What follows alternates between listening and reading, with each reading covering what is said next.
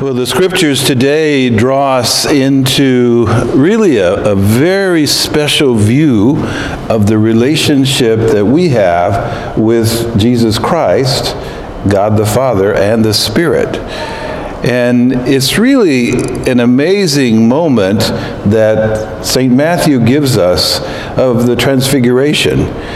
And he speaks about it in a way that is really meant to cause us to think about what has taken place in the Old Testament also. And that's in Exodus, chapters 21 through 24 especially. When Moses went up the mountain to meet the Lord and to receive the 10 Commandments, and he took 3 people with him.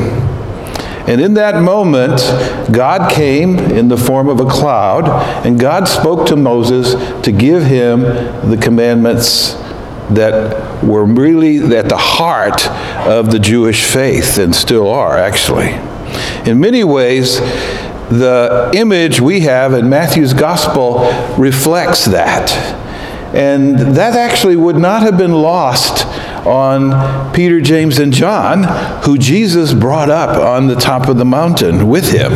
They would have been really thinking, this really looks like a Moses moment, big time, you know, and they would have connected that this was special.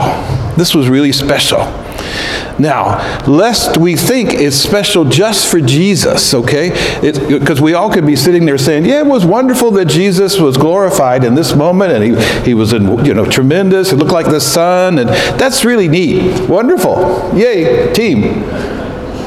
But that's not all that this is about.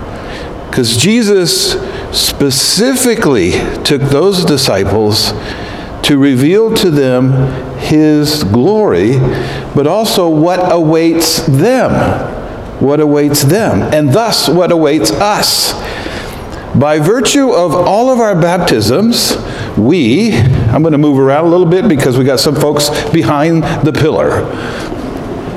I didn't lose you. Okay, so Jesus is revealing to us that at our baptisms, we have become sons and daughters of God, but we are heirs of where?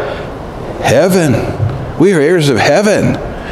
And that's really, in the end, the focus of our lives.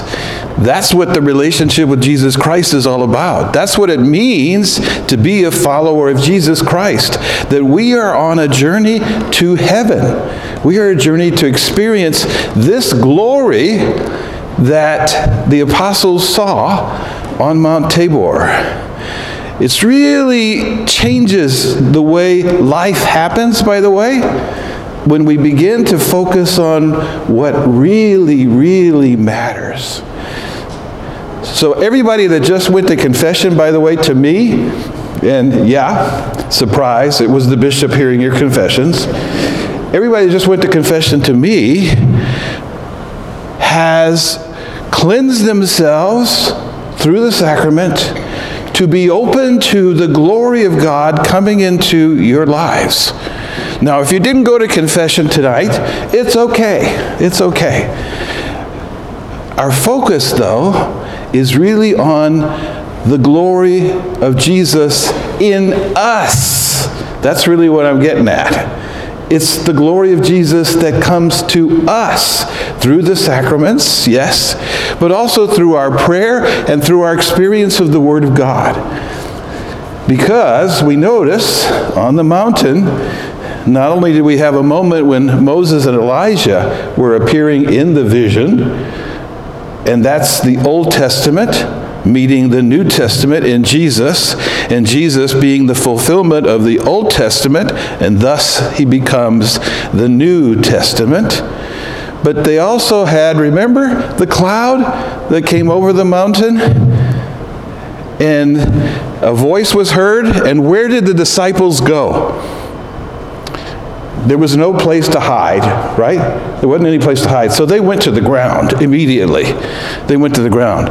And the voice said, "This is my beloved Son, in whom I am well pleased." And then he said something really amazing to us. listen to him. Parents, you know what that sounds like for your kids especially? And some of you, I notice you have grandkids too, for the grandkids. And those of you that have great-grandkids, God bless you. God bless you. It's really the relationship with Jesus. And it's really letting his glory shine from us. Now we think of this moment right now, and we're in Mass, we're praying, we're singing, and we're asking Jesus to become present, and not only present, to become the bread and the wine, his body and his blood. I can't think of a more glorious moment than that. And all of us that come up to receive Holy Communion or a communion prayer are receiving that moment of glory, that moment of grace, that moment of the love of Jesus Christ that was poured forth on the mountain. Jesus loving us, saying, that's what awaits you. You think I look bright? Wait, just wait. Because when you meet me in heaven, the glory of God will shine from you too. Now you might be thinking, ain't no way, not going to happen. You ought to see the stuff I'm dealing with. And I'm talking about not me, us, the stuff we're dealing with. And that stuff tends to drag us down. But in the end, that's not what it's about. And all of that stuff actually can be a distraction. So I actually, when I have stuff passing my desk, now this is about me. When I have stuff on my desk and I get some love letters, you know what love letters are? Complaints, groans, moans. Okay? And my secretary will just say, this is a really good one. When I get love letters, I'm actually praying over the love letters. Because in the end, it's not about whatever somebody is really, really mad about or angry about or wants me to change. It's really about the glory of Jesus.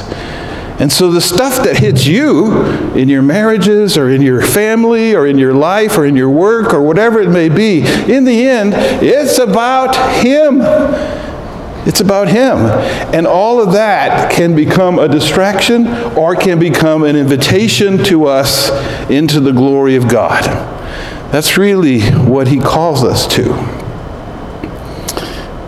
Coming back to Holy Communion and the sacraments of the church.